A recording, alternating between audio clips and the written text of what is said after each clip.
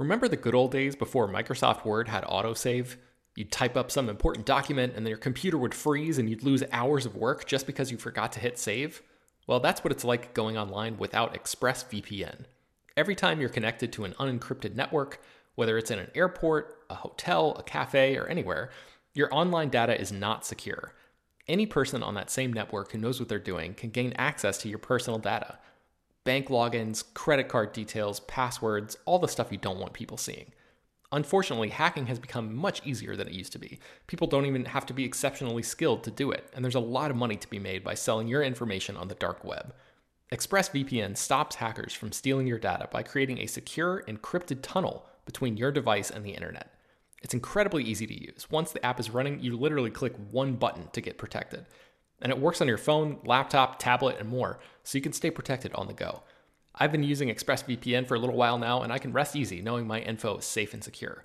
I've heard horror stories of people who've been hacked, and it sounds like a massive pain to try to get any resolution in the aftermath, so I am not interested in finding out what that process is like. Secure your online data today by visiting expressvpn.com/film. That's expressvpn.com//film. And you can get an extra 3 months free. expressvpn.com//film. Hello, everyone, and welcome to Slash Film Daily for May 21st, 2018. It's Monday, and typically at this time that we record this podcast, there isn't a lot of discussion-worthy news out there. So we are experimenting with a new format. Instead of doing a random water cooler segment throughout the week, we're going to try to do, we're going to turn Mondays into Water Cooler Mondays. And bring the whole team on to discuss what they've been up to and what they've been watching. This is Slash Film Editor-in-Chief Peter Sciretta, and joining me on today's podcast is Slash Film Managing Editor Jacob Hall. Hello, hello. Weekend Editor Brad Oman. Hey, that's me. Senior Writer Ben Pearson. Hey, what's going on? And writers Hoai-Tran Bui. Hey, everyone. And Chris Evangelista. Hello. Okay, guys, let's get into it and talk about what we've been up to. Last night, I went to Saved by the Max, which is a Saved by the Bell themed pop-up restaurant. Are any of you guys big fans of Saved by the Bell? I've never seen a single episode. Wow, what? I think Are I you was too serious? young. I think I was too young to watch it. Oh my God. I watched like every episode growing up, but I haven't revisited the show, since I was like 15 or something. And this is where I think Chris, Ben, Brad, and Peter are all a little bit older than me and a lot older than HT, so the timeline does check out. Not that much older. Okay, yeah. The Saved by the Bell was ended when I was born. It ended in 92. Oh, wow. Okay, I feel old. Chris, how about you? I have never seen it. No, I've never watched Oh it. my though. God, you guys are killing me. What is happening, Brad? My Brad. wife has Oh, seen go it. ahead. Oh, I can call her up and get her on right now. If you want. She's seen every single episode. So. Okay, for those who have not seen Saved by the Bell, it started as a Saturday morning, like teen, high school kind of drama, almost like 90210, but like a little bit more tame, I guess. It turned into kind of a big hit. It had some. They actually remade it a couple times, I think, too. Anyways, it's a big thing. A lot of people, that have nostalgia for the late 80s and early 90s, loved Saved by the Bell. And, there's been a lot of these pop-up restaurants going around, but this is actually one that's, like, licensed by the, creators. And it's kind of cool because in Hollywood, they have transformed this restaurant space into the Max, which is, like, the cafe that that they used to hang out outside of school, and it is a faithful recreation of that set. It looks so good. It's also, like, I think part of this trend of having places open up, like these limited time places opening up that are basically just Instagram spots. It's just an excuse for you to go there and get some photos for your social media accounts. This place, you have to buy tickets well in advance. It was $40 a person. That included a dinner and, an entree and an appetizer. And I think, like, the first day they went on sale, they sold out for, like, months. I think like the last date is in August. They might extend it. I'm sure they're going to extend it because it's insanely popular. But it is very cool. You could walk throughout it wasn't too crowded. You could walk and take pictures throughout the location, tons of photo spots. You could go into Belding's office. Like there's like just little cool details, like the payphone on the wall next to the entrance door had like that suicide helpline that they called in that one episode, like little like cool little details, Easter eggs. Yeah, Easter eggs for fans, and I think fans will get a kick out of this. The food was pretty bad. I think most of the I've gone to a couple of these kind of like pop-ups. Like I did the Beetlejuice one that is currently in LA, and I think there's one I think they do it in New York City as well, and the food there is not great as well. But I don't think you're there for the food. I think you're there for the experience, and I recommend the experience. So if you're in LA and actually it's sold out, so you can't go to it. But when they release new tickets, which I'm sure they will because this has been insanely popular, I would highly recommend checking it out. But what else have I been up to? My girlfriend Kitra has been away for 2 weeks. Her mom has been sick, so she's been with her mom. She came back this weekend, and I watched Cobra Kai for, I want to say it wasn't a third time. I've watched before she came home. I had watched it 1.5 times. So I guess I've watched it 2.5 times at this point. There's a lot. Wow, do you even like this show, Peter? This is peak TV. There's a ton of things I could be watching, not just for my enjoyment, but also for work. But I've watched this show almost 3 times. I enjoy it so much. My girlfriend Kitra did not grow up with Karate Kid. I showed it to her like maybe a year ago. She liked it, didn't love it, didn't want to see the series. I forced her against her will to watch Cobra Kai. And, like a good boyfriend. Yeah, good boyfriend. Yes. Welcome home. Sit down. I'm hitting play. I think by the 4th episode, she like loved it. By the end of it, she was like, "I can't wait for season 2." So I just want to say, if you are out there and I don't know, if you're listening to this podcast, you already know that I like this show. I think it takes a few episodes to get really going, but it's just so enjoyable. Have any of you caught Cobra Kai yet? No, I've been watching ER on Hulu. I'm sorry, Peter. Okay, we'll talk about that in a few moments. What else have I been up to? Oh, we caught up on Survivor Ghost Island, which is the current season of Survivor, which is not as great as previous seasons, but it's enjoyable. Went to Century City. Do you guys know what Halo Top ice cream is? Yes. Yes, it is awesome. Because it's ice cream that you can enjoy. It's okay. It's okay. You're insane. The calorie count is low, but the taste is nowhere near as good as real ice cream, and so it is what it is. I don't know. I don't taste the difference between Halo Top and real ice cream. Well, your mouth. What is the difference? Yeah, what is it? An entire pint of Halo Top ice cream is like 300 calories.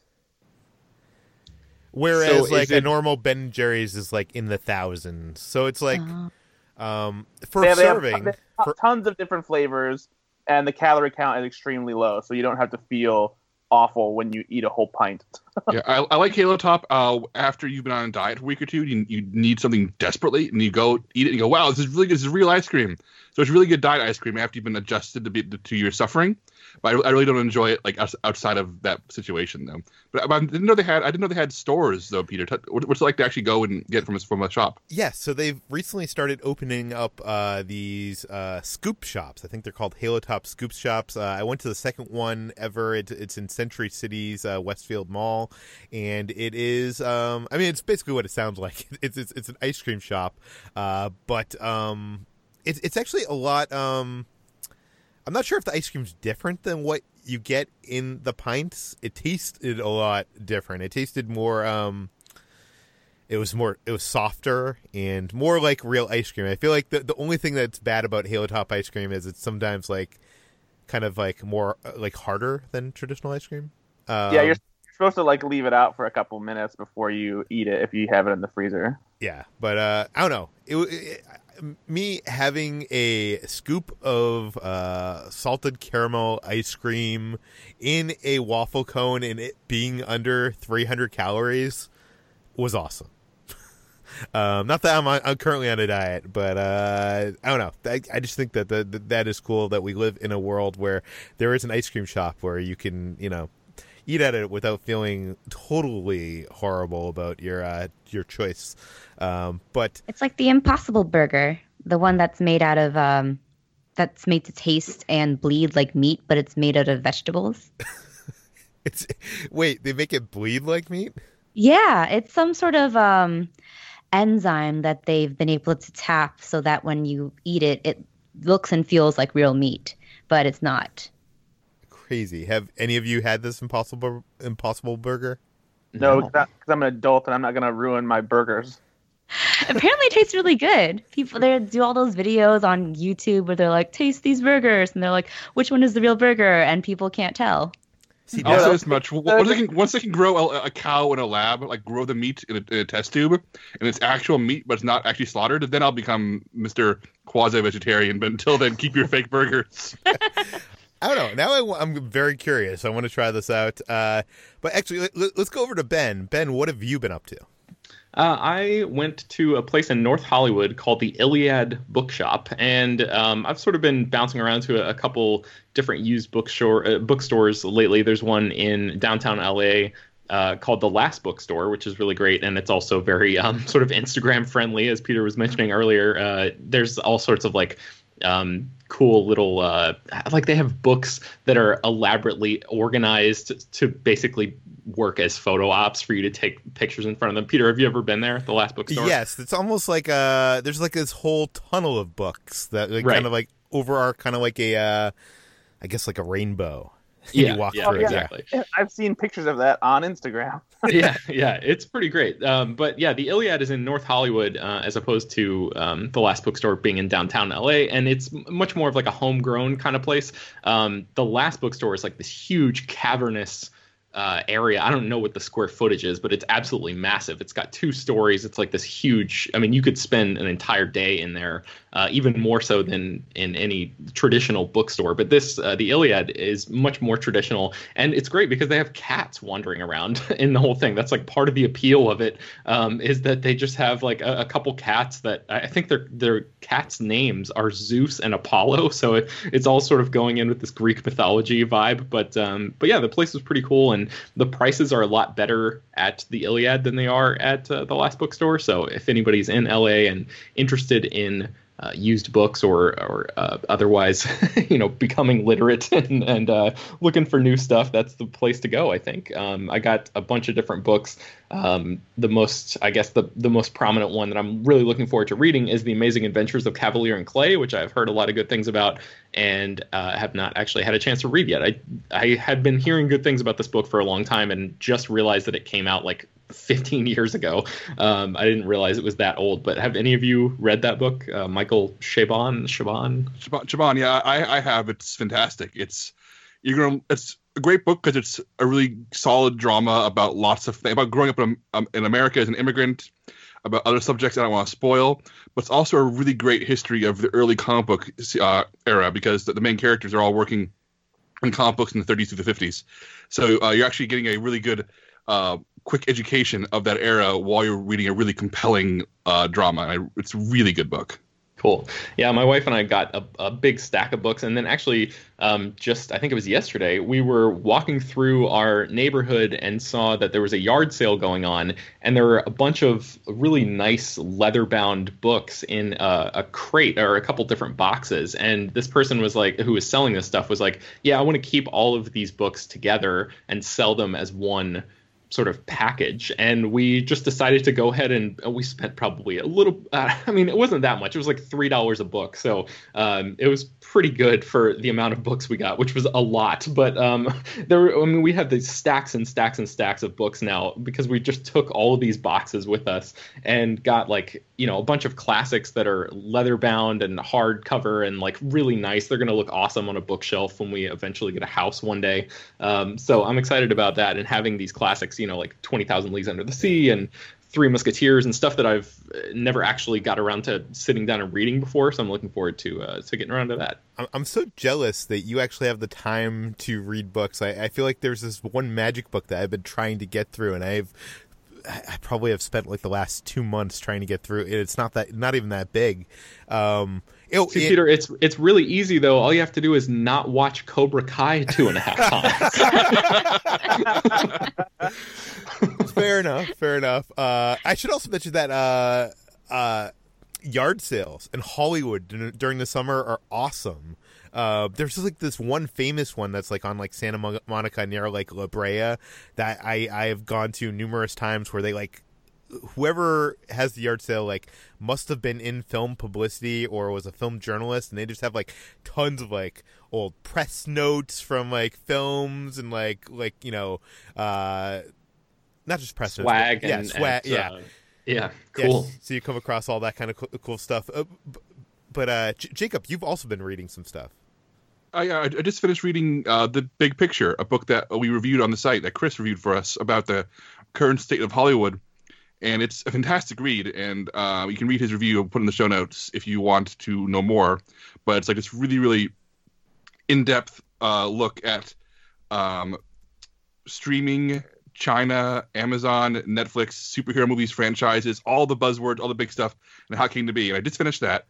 And as is my way, I finish one book and I go buy 20 more because I wait a second, before you get to the 20 more, what do you think the biggest takeaway for you as someone who follows this industry very closely, something that you didn't know or didn't like weren't really that well aware of coming out of this book, do you think?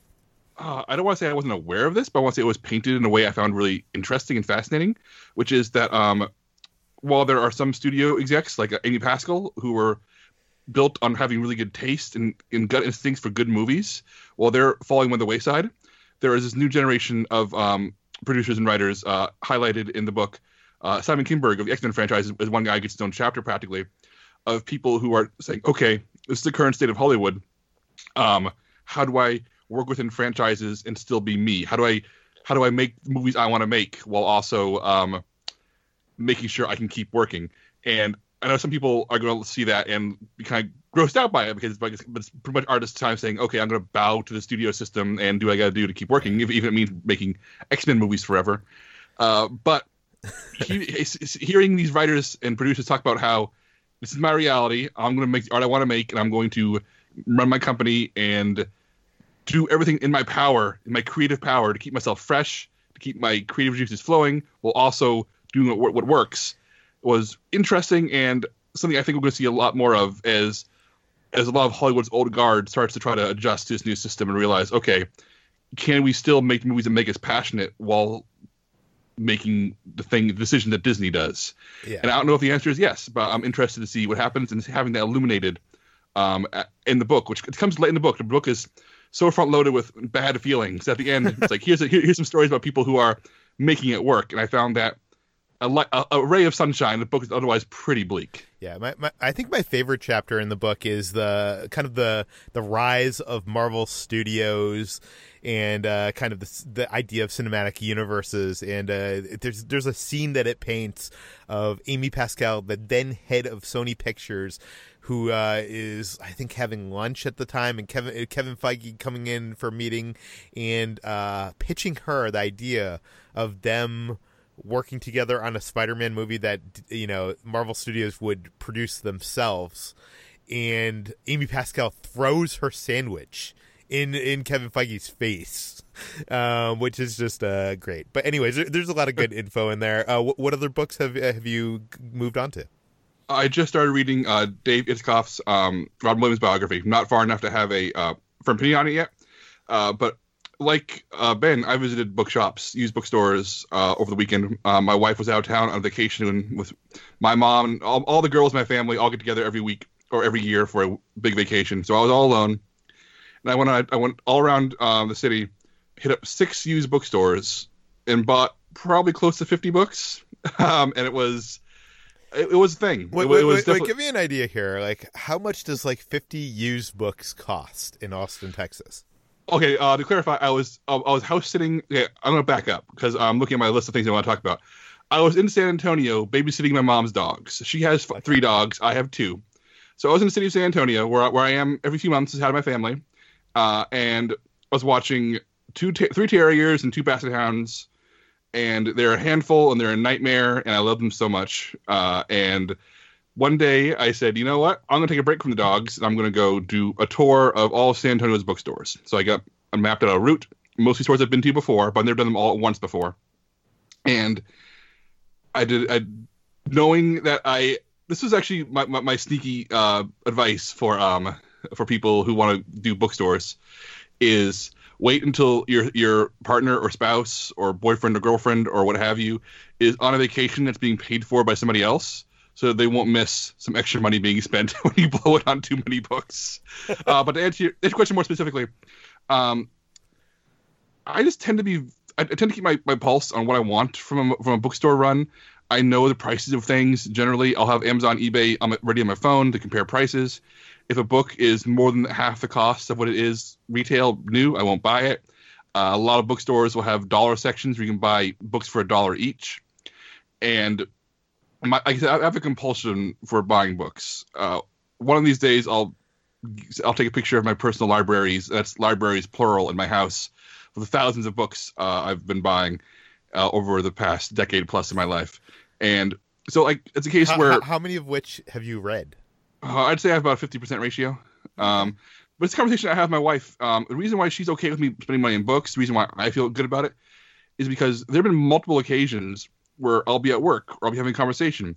Something will come up and I'll say, oh, wait a second. I'll run to the book shelf in whatever room has that subject, because all my books are divided by the genre based in the room. And I'll pull it down and we'll suddenly have something to talk about, something I can continue our conversation. Or I'll be writing an article at work, and then I can Google something. I'm not getting a great answer. I remember, Roger Ebert reviewed this in one of his books. So I'll go to my Roger Ebert shelf because I have a Roger Ebert shelf, and I will pull down his books until I find the quote I wanted to find, and then I can use that quote. And also,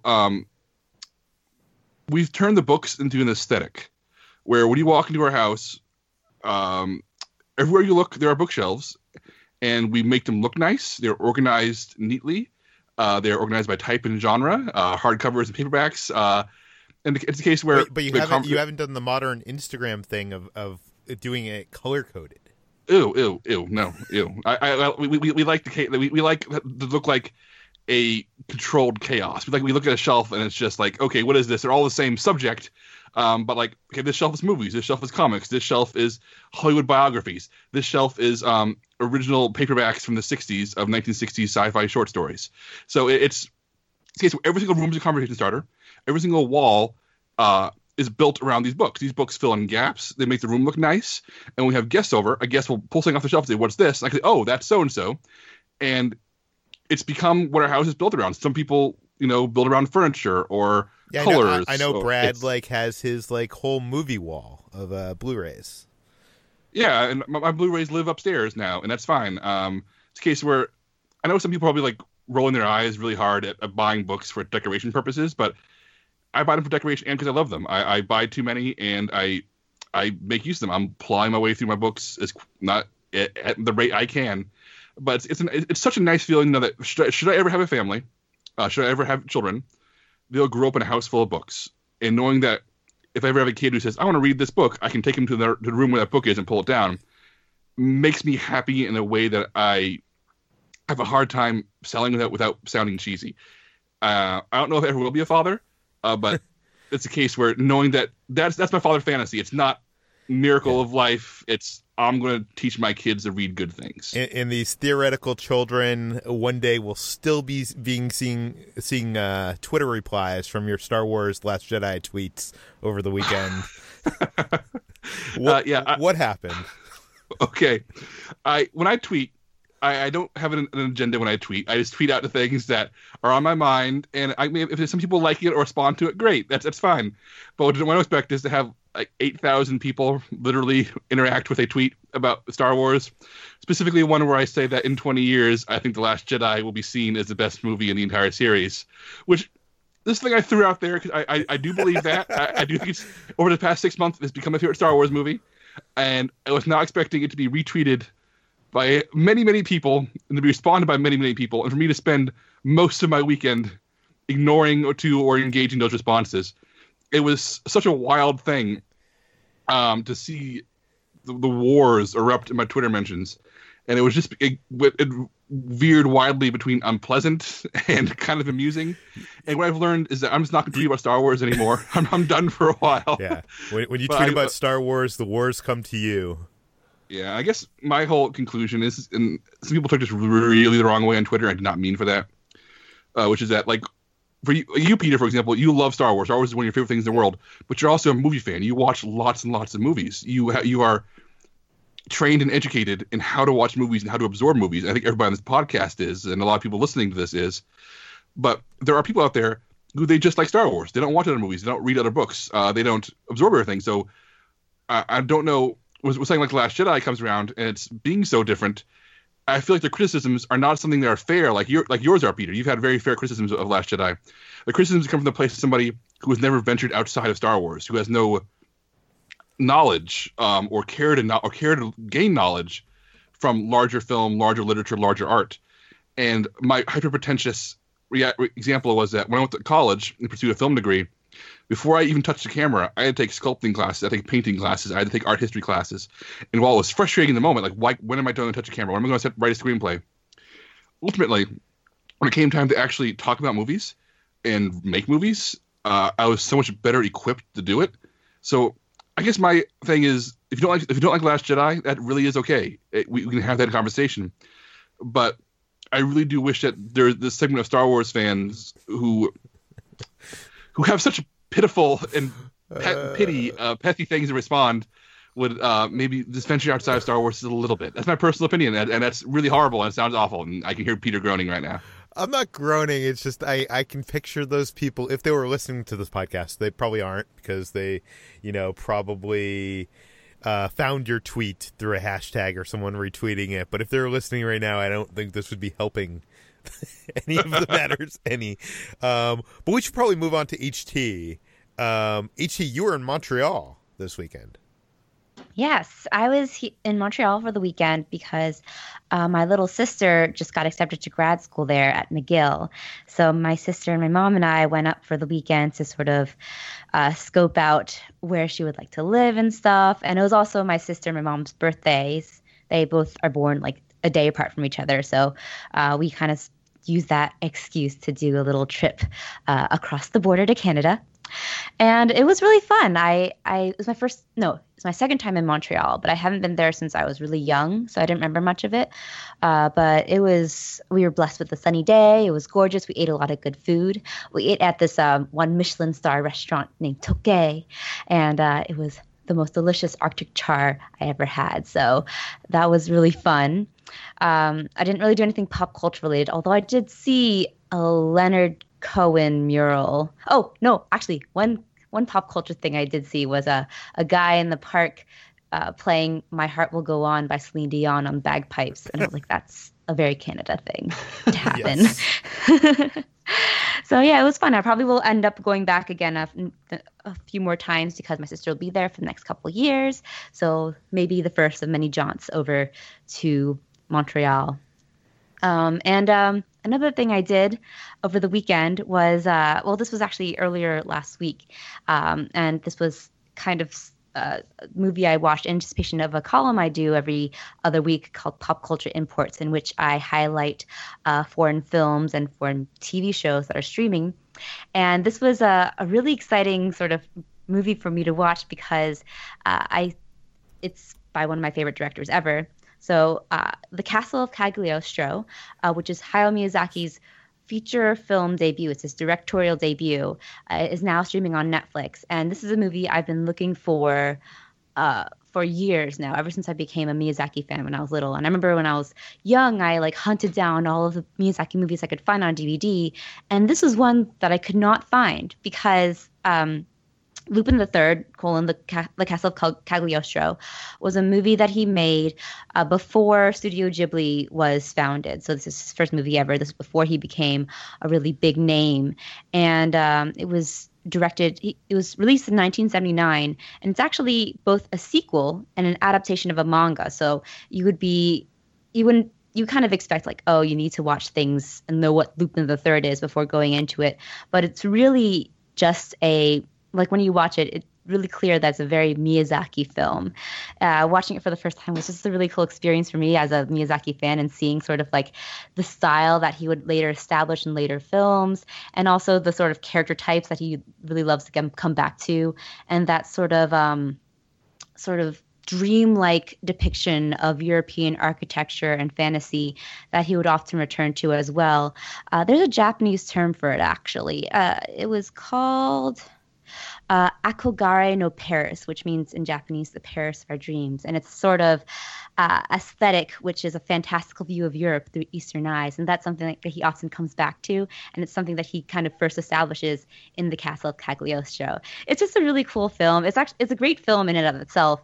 It's about this master thief named Lupin the Third who decides to take on this count who rules this small country and kidnap and rescue the princess who is being forced into marriage with this evil count. And there's shades of his movies like Castle in the Sky, Nausicaa, The Valley of the Wind, even movies like Porco Rosso in this film. And it's really exciting to see him kind of, I don't want to say recycle it, but just use that as a jumping off point for his later films. It's really fun. I mean, our greatest, like our favorite filmmakers of all time, I think, seem to gravitate to the same themes and character archetypes and stuff. Like you tend to see like a lot of that kind of like shades of their earlier work reappear in their later films. Exactly. Yeah, so if you're a fan of Miyazaki, I highly recommend going to see this now. It's now streaming on Netflix. A fun fact, well, it's not really a fact, it's more of a common rumor that goes around, is that the chase scene in the beginning of this film inspired Steven Spielberg in some capacity. He was so impressed by it that he apparently used it in his Indiana Jones films and Adventures of Tintin film. That's just kind of a rumor. I don't really know if that's a thing, but it's in the Wikipedia article, and he apparently loves this film. And on the DVD, it quotes never lies. Yes, exactly. And on the DVD for this movie, it quotes Steven Spielberg as saying, "It's one of the greatest adventure movies of all time." There's no evidence of him quoting this at all, but that's one thing if you want another reason to dive into this movie. I'm gonna have to check this out. You guys make fun of me rewatching Cobra Kai, 2-3 times, but Brad has been on a rewatching spree. Brad, what have you been rewatching this week? Ooh, I've been watching everything over and over again. No, I went back to the theater recently to go see Avengers: Infinity War for a third time because it's been a few weeks since I've been away from the hype and kind of died down. The theaters weren't as crowded, and so I kind of wanted to go back and give myself another shot at it. I've been wanting to see it again, and it's just so good. It's so good. It is paced perfectly. It never drags, even for being as long as it is. And it really is just this incredible achievement in blockbuster filmmaking, serial storytelling. No one's ever done anything on this scale before and done so with such success. And, I'm just in awe of how cool it is that we get a movie like this that, is bringing such a huge epic scale comic book story to life in a way that is so satisfying for so many people. It was just, there's moments that are still breathtaking in it, even though you know what's coming. It's just a great movie that is full of just movie magic, pure movie magic. But you're not just rewatching movies in the theater, you're rewatching TV shows. Instead of seeing new TV shows like Cobra Kai, Brad, you're rewatching old TV shows. Well, let me be clear because when I work, when I'm writing articles for slashfilm.com, I put on stuff in the background that I've already seen. Because if I put on stuff in the background that I haven't seen, I get distracted, or I feel like I'm not paying close enough attention to it, and I miss something that's going on, and I'm not giving it its due diligence. So I always put on stuff in the background that I've already seen before. And one of my favorite shows of all time, probably my favorite comedy series of all time, is NBC's 30 Rock. And so this is probably like, I think the third or fourth time that I've rewatched the series in its entirety. I'm in the middle of season 4 right now, I think. And it's just, it's nice to have it on the background because I know what's happening. But I still keep catching jokes every now and then in the background. And this show just consistently makes me laugh out loud all the time. It's so fast and sharp and funny. You know, even some of the dated pop culture references still make me laugh because I remember what was going on at that time and why it was relevant. The whole cast is great. Like it's definitely one of the best comedies that's ever been made, and it's so funny. I love rewatching it every single time. So this is why, when you read Ethan Anderson's posts on slashfilm.com, you see random 30 Rock quotes just randomly inserted throughout the post, right?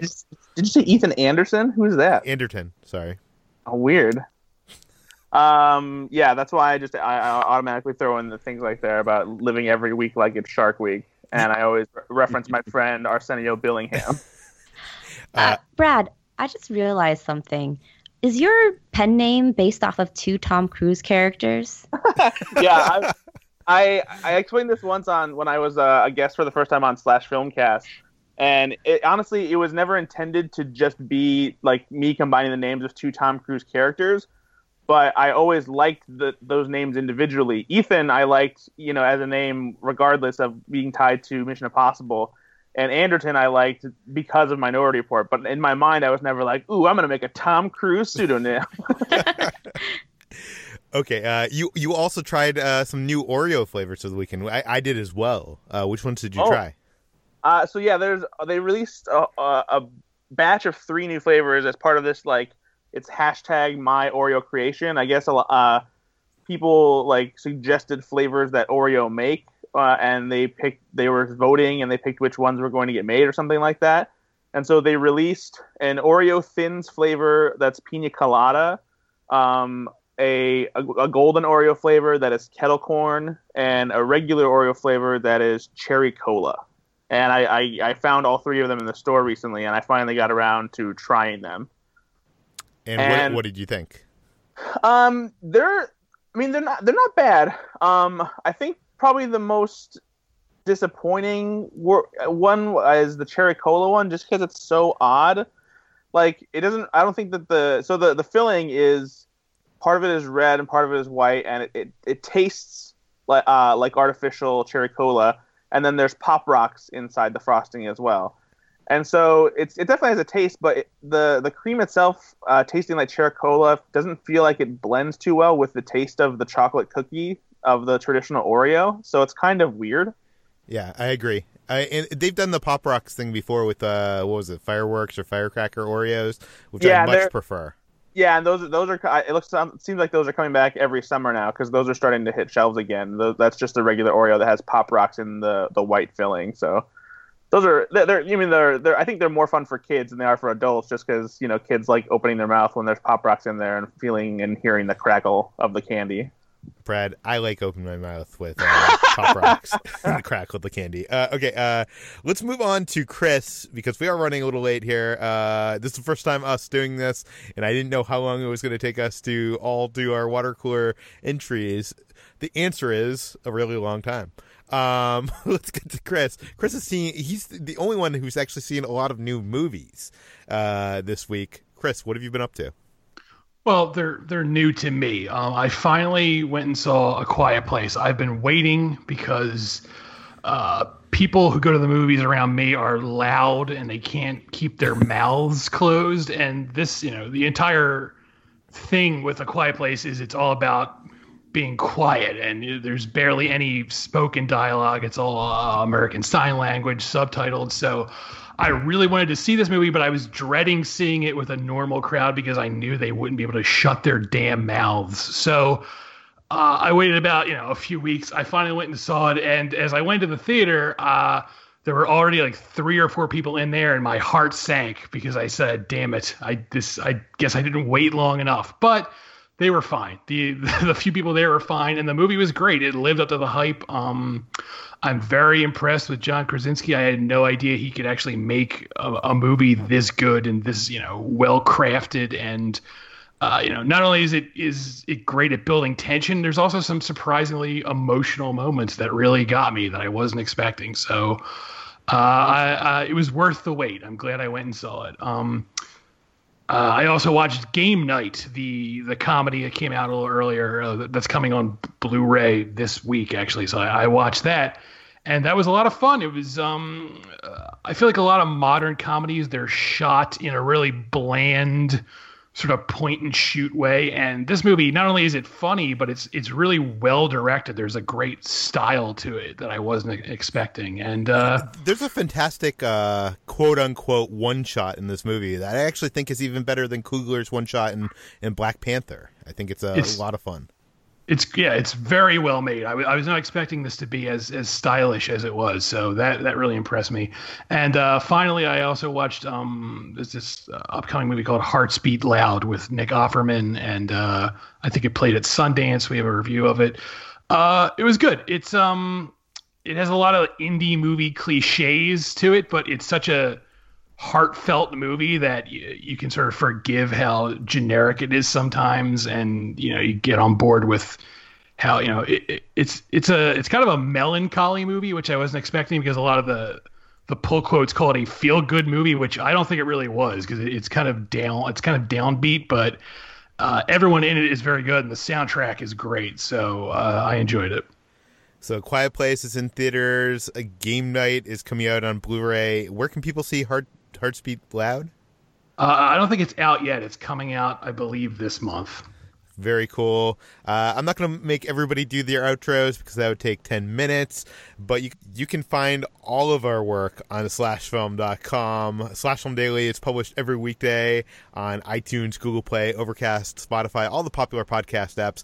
Please, if you listen to this podcast, which I'm sure if you got to this point, you have listened to this full podcast, send us your feedback at peter@slashfilm.com. I'm wondering what you think of this idea of doing a water cooler Monday every Monday, and what you like, what you don't like. Leave a little bit of both. peter@slashfilm.com. And please go rate and review this podcast on iTunes. Tell your friends, spread the word, and we'll see you tomorrow.